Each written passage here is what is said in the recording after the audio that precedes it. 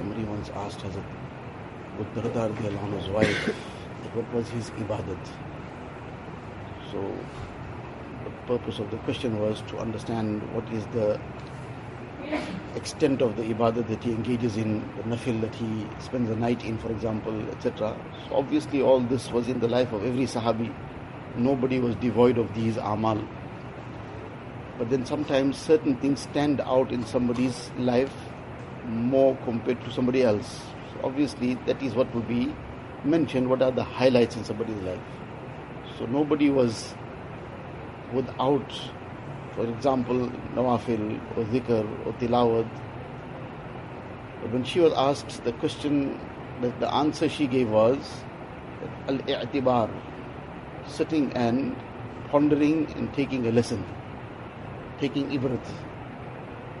So this is something that often is not even considered very great, not considered something of a very deep nature, something that, well, by the way, whereas this is the key to many good things that come about.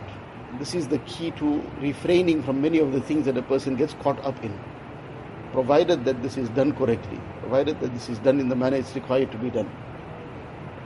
Now, how often do we sit to think for a while that how did my day go, what did I do, how did I spend my time, how did I conduct myself, and then consider deeply that all Allah Ta'ala's ni'mats and favors that I enjoyed today, and in return what I did.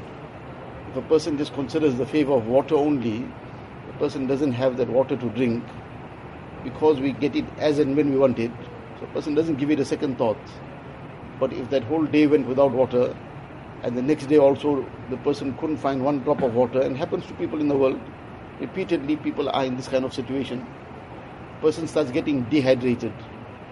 When he starts getting dehydrated, first he won't have any strength to walk, he'll start becoming first lethargic and then can't walk properly, and soon with the dehydration his organs will start failing.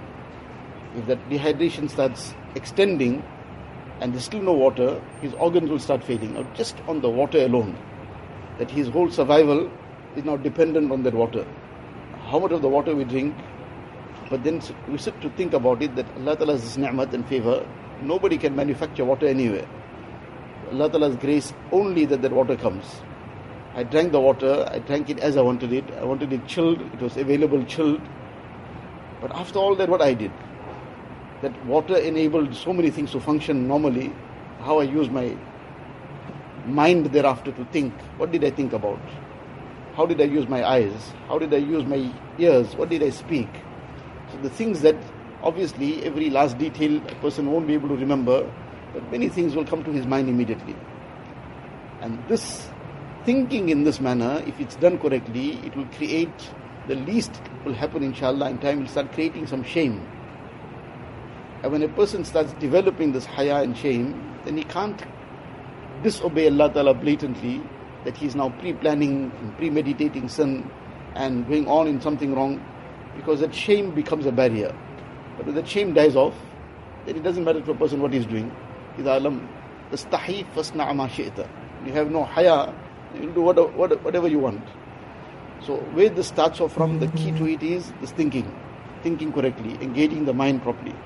Otherwise a person goes on doing mashallah very many good things, but side by side all the wrongs carry on also, and a person doesn't think anything about it. Doesn't cross the mind also, what am I doing and where am I heading to?